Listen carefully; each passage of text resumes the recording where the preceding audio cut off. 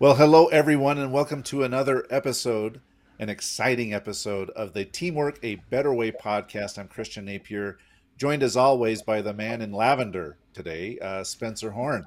Spencer, how are you? Man, good, Christian. Every day I get to be with you and see you is a great day.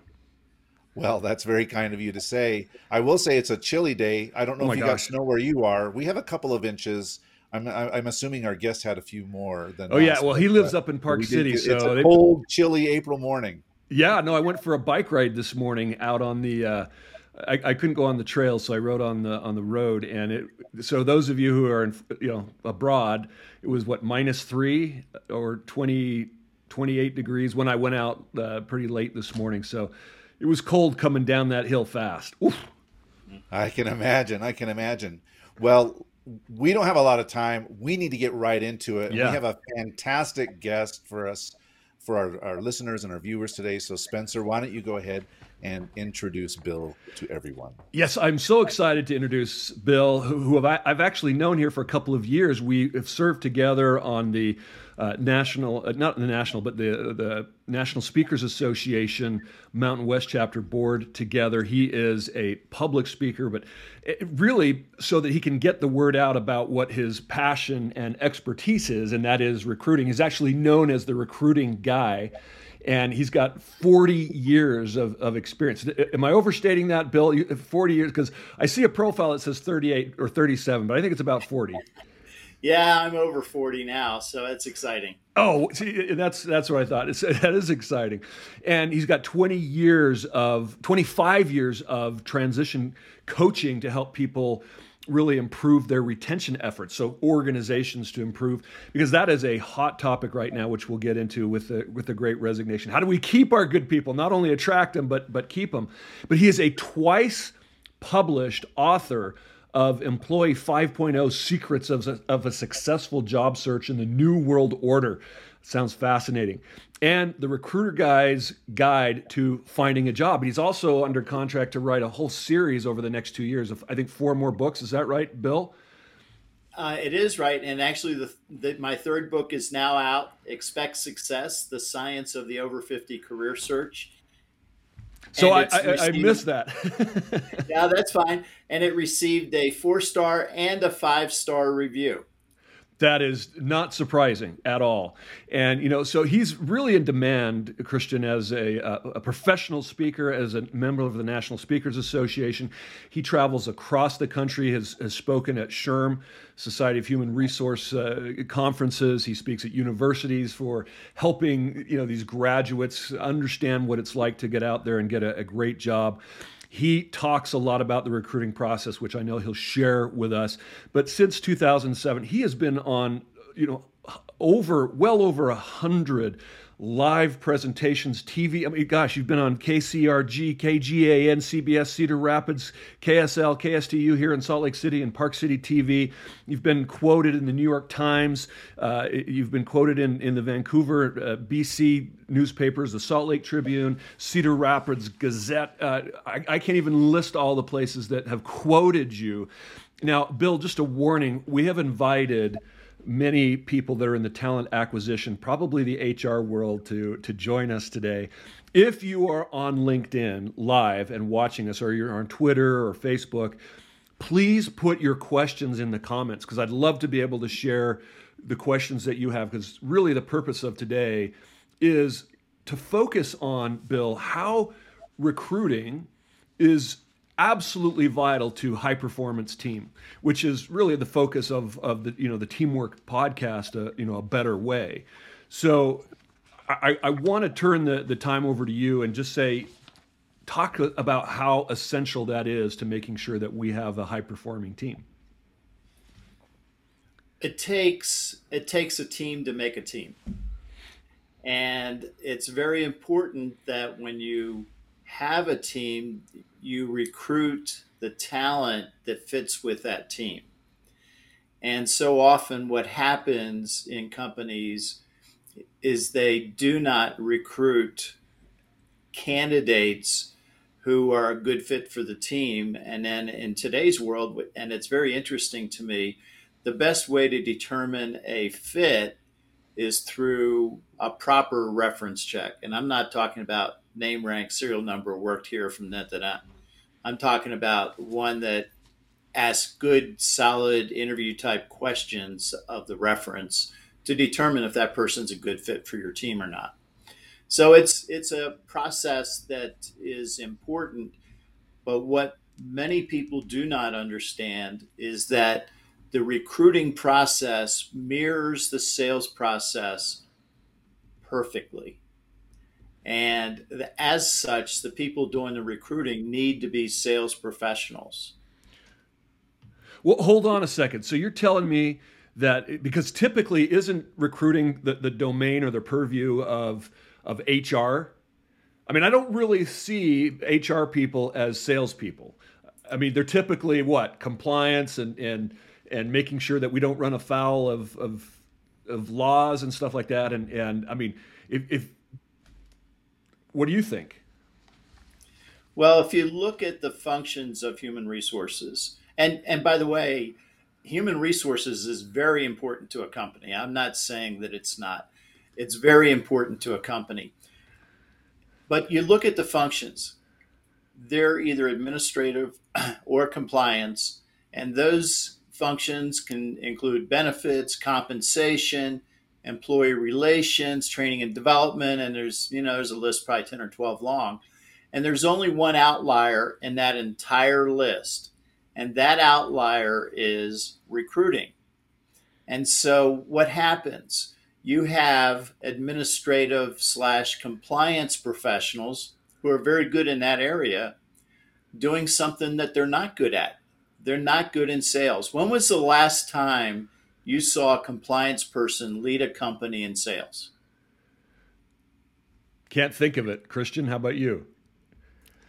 Yeah, I'm stretching my brain cells and nothing, no one comes to mind, Bill.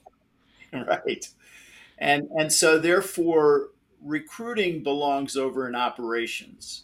In operations, they're the ones feeling the pain anyway, right? And so it belongs over there with them. And operations has sales managers who know how to manage sales processes and know how to manage sales professionals. And they would hire a sales professional to handle the recruiting. And that would be a much better way of doing things because they know how to close sales. And so often over the years, I've had to close a candidate, and sometimes by talking to their spouse. So, Christian, I'm going to quote you if I can. I know I'm off sync here, but he says, great coaches have great players. And if you think of in the sports world, right, Christian, I mean, it's a recruiting process that is, come to our team. That's right. I mean, if you look at basketball, everybody debates, well, was Jerry Sloan a great coach, or was Pat Riley a great coach? Well, or were they great coaches because they had great players? And so there's always this debate that goes on, like, well, who's more important, the coach or the players? And in my view, it's not a debate that should be had. It's actually missing the mark. You need great players. Great coaches need great players to be great coaches. And so I think this is a really, really important conversation, Bill, to have, particularly at this day and age where, maybe 20 or 30 years ago, people who were involved in recruitment could be a lot more selective. And so maybe it wasn't so much of a sales process because you were trying to weed out all of the bad candidates to find the one good candidate. But now everybody has to be at the forefront of selling their organization to make it really attractive for the best candidates to come to them. So Christian, you hit 3 topics right there in that short little piece. One is basketball. Now, I love basketball. My high school was DeMatha Catholic High School in Hyattsville, Maryland. And DeMatha sent a lot of players onto the pros.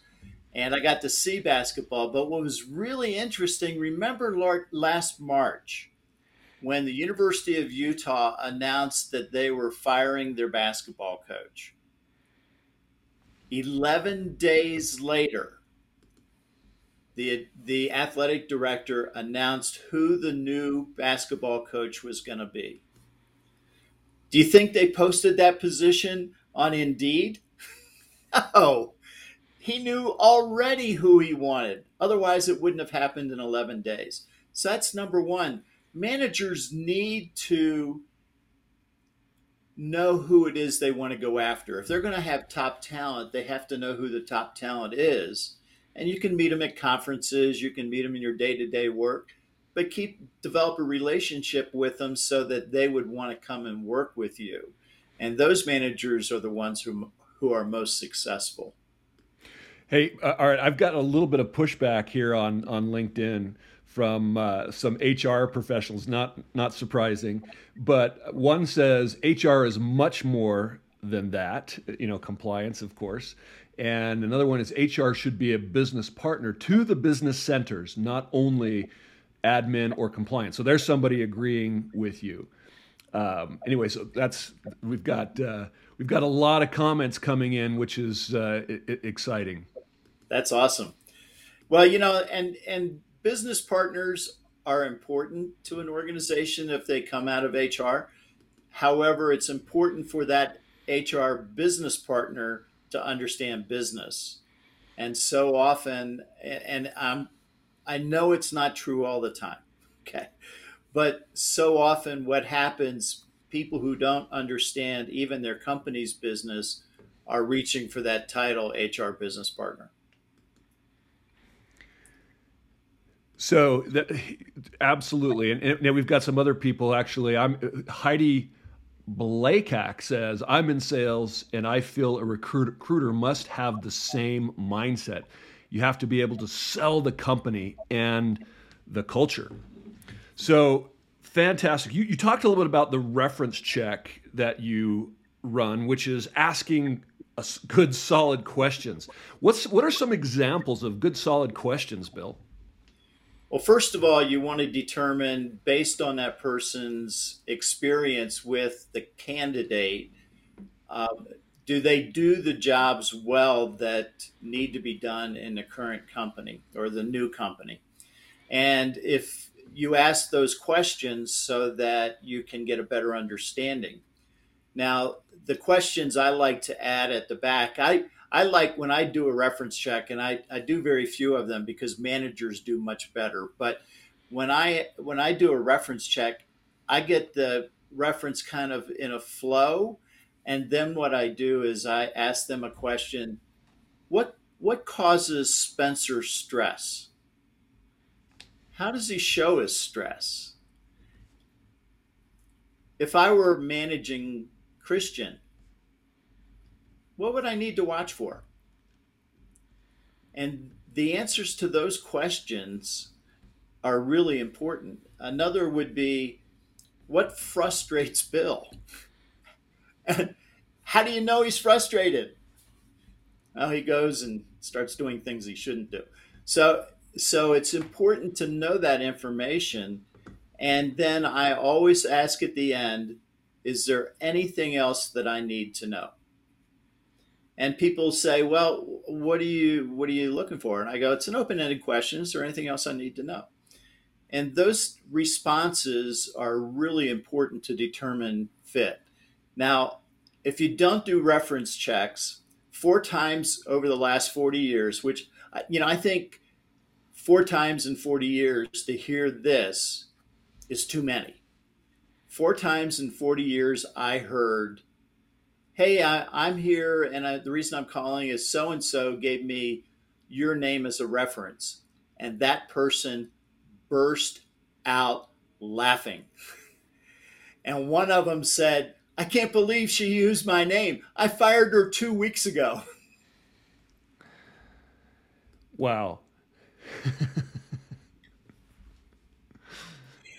So reference checks are important because that's what determines in that process whether the person is a good fit for your team or not.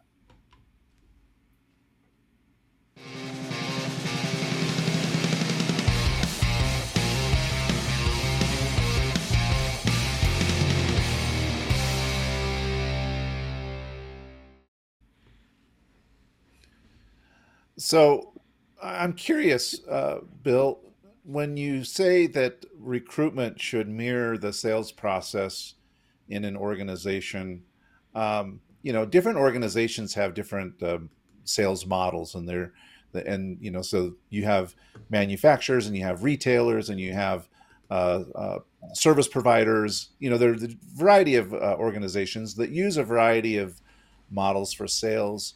So how does that work in the recruitment side of things? I mean, are there many different models for sales that should be implemented, or is there kind of a standard model that should be implemented, irrespective of the type of organization that is looking to hire talent? So Christian, there's a base sales model that doesn't matter whether you're manufacturing services or whatever your business is. And that one starts with identifying a need. And in the recruiting side of things, we need a new person. And then the next step is to develop a solution to that need. And in the recruiting side of things, that is a job description. Now, most companies mess up those job descriptions because they truly do not mirror what the job does. And the scary thing is, when that happens, your applicant tracking system is picking out the wrong keywords. So, for instance, and I actually showed this to a Harvard MBA that I was coaching. He was dinged on an applicant tracking system because the company had high school diploma required. Mysteriously, I don't know why they put it in there. Now, how many Harvard MBAs do you know would put high school diploma on their resume? Probably not a lot, and and so that's going to actually degrade the value based on the evaluation of that application, right? That's correct. They get dinged because of that, and it could be the ding that keeps them from being called. Now, the next step beyond that is sourcing, and it happens on both sides, right? It happens on the company side when they're sourcing potential clients. It happens on the recruiting side when you're sourcing potential candidates. The next step is the needs analysis. The needs analysis for the company side is this the right solution for that company? And on the recruiting side, that's an interview. And, we can just go all the way straight down through and mirror it. And at the end is retaining your client as someone that you want to retain for your service or your product. On the recruiting side of things, that's the last step of recruiting, and that's retention. Bill, and I would imagine that the failure in the job description, having that correct, also has got to impact accountability as you move forward with that candidate. Their performance and measuring that is harder to do if it's not accurate. Here's my suggestion about job descriptions. In the job description, include the 3-month, the 6-month, the 9-month, and the 12-month goals. You only need 3 for each, but include those goals. And now I know, as a recruiter, I know exactly who I'm looking for. And when you work that through the entire process, now we are measuring the right skills, experience, and attributes when we're interviewing candidates. After the interview, you assess how that person did, and you assess it against those goals. And now you're picking the right people as opposed to somebody who feels right. Yeah, so I got to jump in. I have actually had experience with a client that HR, just had that connection with people, and it was a disaster. Hiring people that were just not a right fit. I want to go back because we have a comment on LinkedIn that was based on those questions, the reference questions. And Heidi says, what happens if they don't answer the questions? They all do. I've never had someone refrain from answering a question.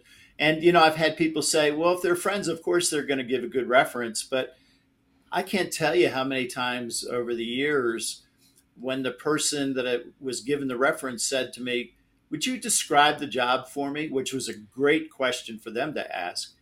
And when I got finished describing the job, they went, I love so and so, but they would not do well in that environment or in that position. So somebody who likes somebody, they want to see them succeed. And so it's important to ask the good questions and ask the reference. I don't care if they're a friend or not. I've got a question for you, Bill, about the retention in the sales process. Again, building that analogy between the two, the mirror Sure. between the two, because in sales, once the sale is closed, ideally the salesperson doesn't go away and never talk to the company again, right? They maintain a long-term relationship with the client, and they're continually selling to that client over the lifetime of that client being a client.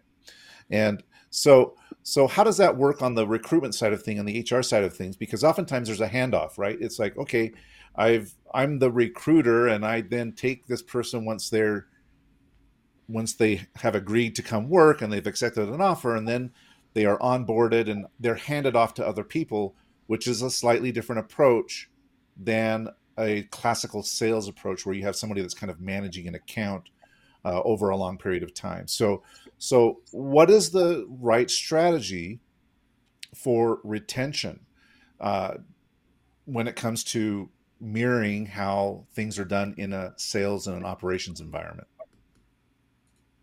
Nobody in the company knows that person better than the recruiter.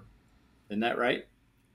And so it's important that recruiter has heart-to-heart chats with them on how are things going. And that's your first sign as a company that things aren't going well for whatever the reason. I had a guy who's now 75 years old. I recruited him for MCI Telecommunications in Cedar Rapids, Iowa in 1993. And I had a conversation with him. I've kept in touch with him over the years, loosely, not every year, but, we kept loosely in touch. And he thanked me a month ago for introducing him to MCI Telecommunications. And he said to me, "You changed my life." And you know what? I was so excited to hear that. And he's now doing artwork, which is amazing. And he was an IT guy.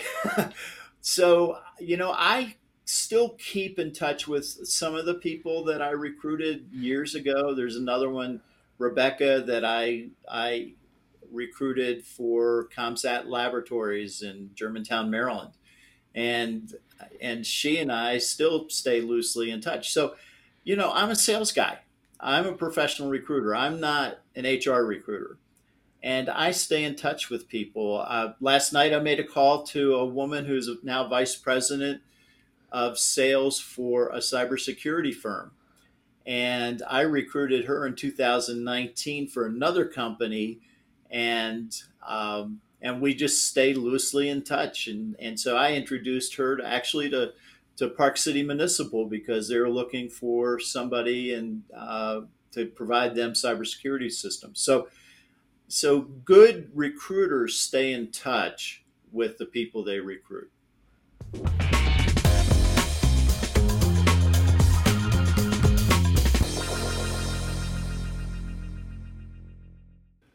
Bill, a couple of other questions. I actually have some online, and I want to get to those. Victorine, she's all the way from Lebanon, who's reaching out to us, and then we just have another one. And I'll get to you guys. But the question I have is, with this whole, this recruiting frenzy is not happening just recently. It's been going on for a couple of years, in my experience, and I've been talking to CEOs for the last 3 years that have been just pulling their hair out because they can't get people and keep people. They're short-staffed. And then we have this acceleration of this great resignation that's been happening this last year. Are you seeing with all these people that are saying, all right, I've had it, I'm no longer wanting to work for XYZ company just because I don't want to trade my life for a paycheck. Do you see them going somewhere else and having, call it, I don't know what better to call it than buyer's remorse, right? Leaving somewhere that they were. And I'm going to talk about Vicky's question here. She's been with a company in Beirut for over 20 years. And she sometimes she wonders, is that a bad thing? And I'm like, no, it's a great thing. Depends on how you spin it, right? Depends on the company and depends on the position. Are you growing in the position or not? Are you stagnating? In Employee 5.0, I tell people, take charge of your career. And it's okay to stay in the same company and, move up in your career within that company. That's fine. But if you can't take charge of your career within your own company, now it's time to leave. Yeah. Well, that wasn't her question. Her question was, should we hire for skills or for attitude? Which should weight the most in the selection process, or a blend of both as a must? Well, that's a great question. And, that's one that's discussed all of the time, and I'm not going to dodge it. I think you have to have base skills. And the base skills are the ones that they translate from one industry to another, one company to another, those base skills.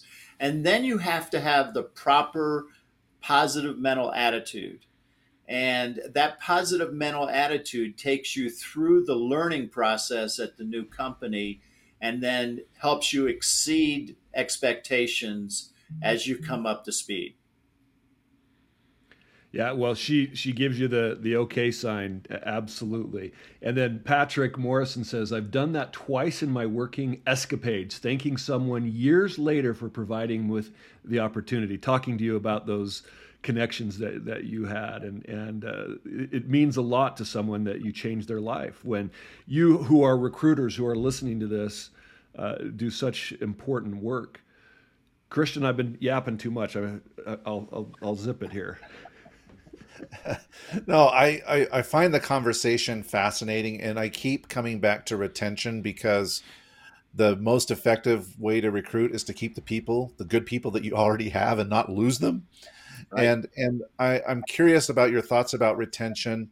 I come from an event environment, so working major sport events, Olympic Games, for example, these event organizers have a limited lifespan. They know that they're going to end. And so they face this challenge of trying to retain people because near the end of that engagement, people get a little nervous. Am I going to be able to find something?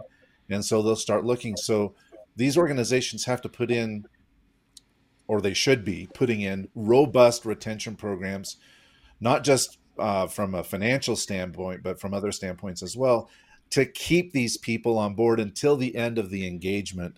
And so I'm curious your thoughts about what is the key to retention? Is it all financial, or is it more about coming here and fulfilling a mission, fulfilling a purpose, and having a purpose organizationally that aligns with my purpose personally?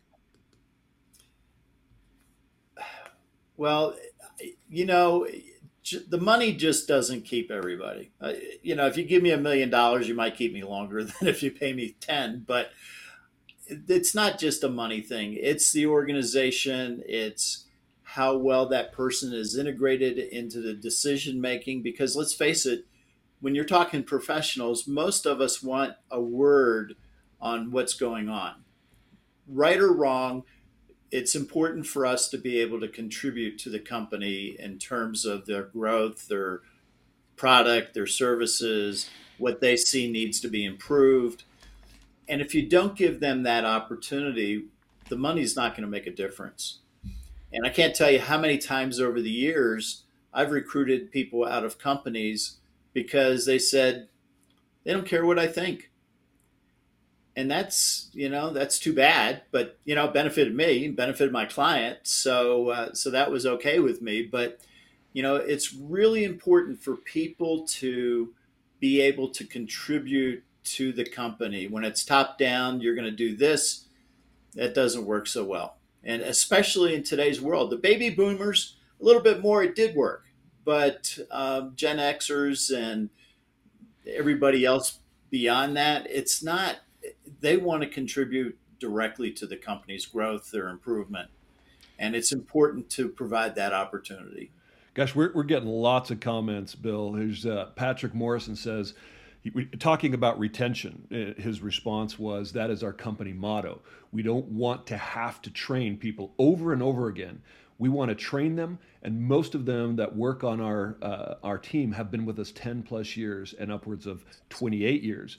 And Vicky says, I believe a company is as good as the people as they hires. Now we have Tim Kozensky, new commenter. This is great. Money is short time satisfaction. And then Heidi says, when your opinion is not valued, it's like a flat tire. Right. So great comments. One of the, we've been talking a lot about retention, and I think one of the things that Christian hit on that is so important is culture, and what you said and what our listeners are saying, feeling valued is important. It's also important in the recruiting process. How do you give your company an edge to recruit people to your team? You're a coach, right? You want to have people come play on your team. What gets them to leave where they're at? And we've been talking a little bit about that, but what can you, as we kind of wrap up here, what's the, there's no, I'm sure there's no secret sauce. It just takes effort. But what do you see as the biggest differentiator? Probably communication. It's important to communicate. And, let's go back to those 3 month, 6 month, 9 month, 12-month goals. Those communications, those one-on-ones, instead of being, what's up? You can, how are you doing towards your first 3 months goals? And most of those in the first 3 months for a person are learning the new processes. If this is a new person. Right. And then towards the end of the second month of the 3 months, you start saying, well, how are you doing towards your 6 month goals? Have you started looking at what you need to do for your 9 and 12 month goals? And when you have a group of people who are goal setting and goal achieving, they are by definition engaged employees. Right. I mean, they're not getting to a place where they're plateauing and feeling like they're not contributing. People want to win. They join a team because not to lose, but to win. And so achieving goals and knowing that you're making a difference is a great metric on how you're winning. And then letting them know how they're contributing to the team's winning. Hey, this is how you're making a difference. And sometimes I think we struggle that. Instead of saying, we're just paying, this is the job we pay you for, you're just doing what you're supposed to do. No, let them know, hey, we're winning more because of you. Oh, exactly. For me, that drives me, is that positive recognition from my clients. And, it doesn't last very long because, you've got these other jobs you got to be working for them on. But at the same time, to be recognized, to be successful doing what it is you're doing drives me, and it drives most everybody else. I've just got one more comment, Christian, then I'll turn it to you and we'll start wrapping up here. But Christine Heinrich says, it is very difficult in an industry like Christian described. I have worked for a luxury resort that struggled as they maintained a year-round staff of around 100. But when they had to hire 500 more people every summer and then let them go in the fall, retaining them through the summer was a huge challenge. Yeah, I mean, that makes complete sense. If you've got, there are lots of industries that have seasonality, ski resorts, even, lawn care, or what do we call it? A lot of these companies have to hire seasonally. How do you handle that? Well, there's different ways of handling it. I made a suggestion to Deer Valley Resort because they do the same thing. And what I suggested to them was to work with a local construction contractor, who really doesn't need people, their laborers, on the outside during the wintertime, but they do need them during the summertime when ski resorts don't need them. And so I suggested to both Deer Valley and a company in Salt Lake City that they work together to provide those people with jobs through the times that each one of them would need somebody. So that's an idea. Just be creative. I love it. Gosh, we could sit here and talk for hours, Bill. I wish we had the time to do so. I really appreciate you coming on, and so grateful to so many people with the comments. It was really nice to have a really engaging, interactive conversation. Now, Bill, if people want to learn more about the work that you're doing, the books that are coming out, or the services you provide, how you might be able to help them, what's the best way for them to reach out and contact you? The best way is my website, and my website is recruiterguy.com. And by the way, I've been called Recruiter Guy since 1993 on my MCI telecommunication contract. And that's the best way because all my contact information is there, my calendar is there. You can also follow me on LinkedIn, and it's linkedin.com/in/recruiterguy. And you can catch up to me on Twitter at recruiterguy81. 81 was the year I started. So that's easy to remember. But still all right, tech Recruiter savvy. Guy, we're going to find you. Yeah, find you on Twitter. We'll find you on LinkedIn. We'll find you on your website, all Recruiter Guy.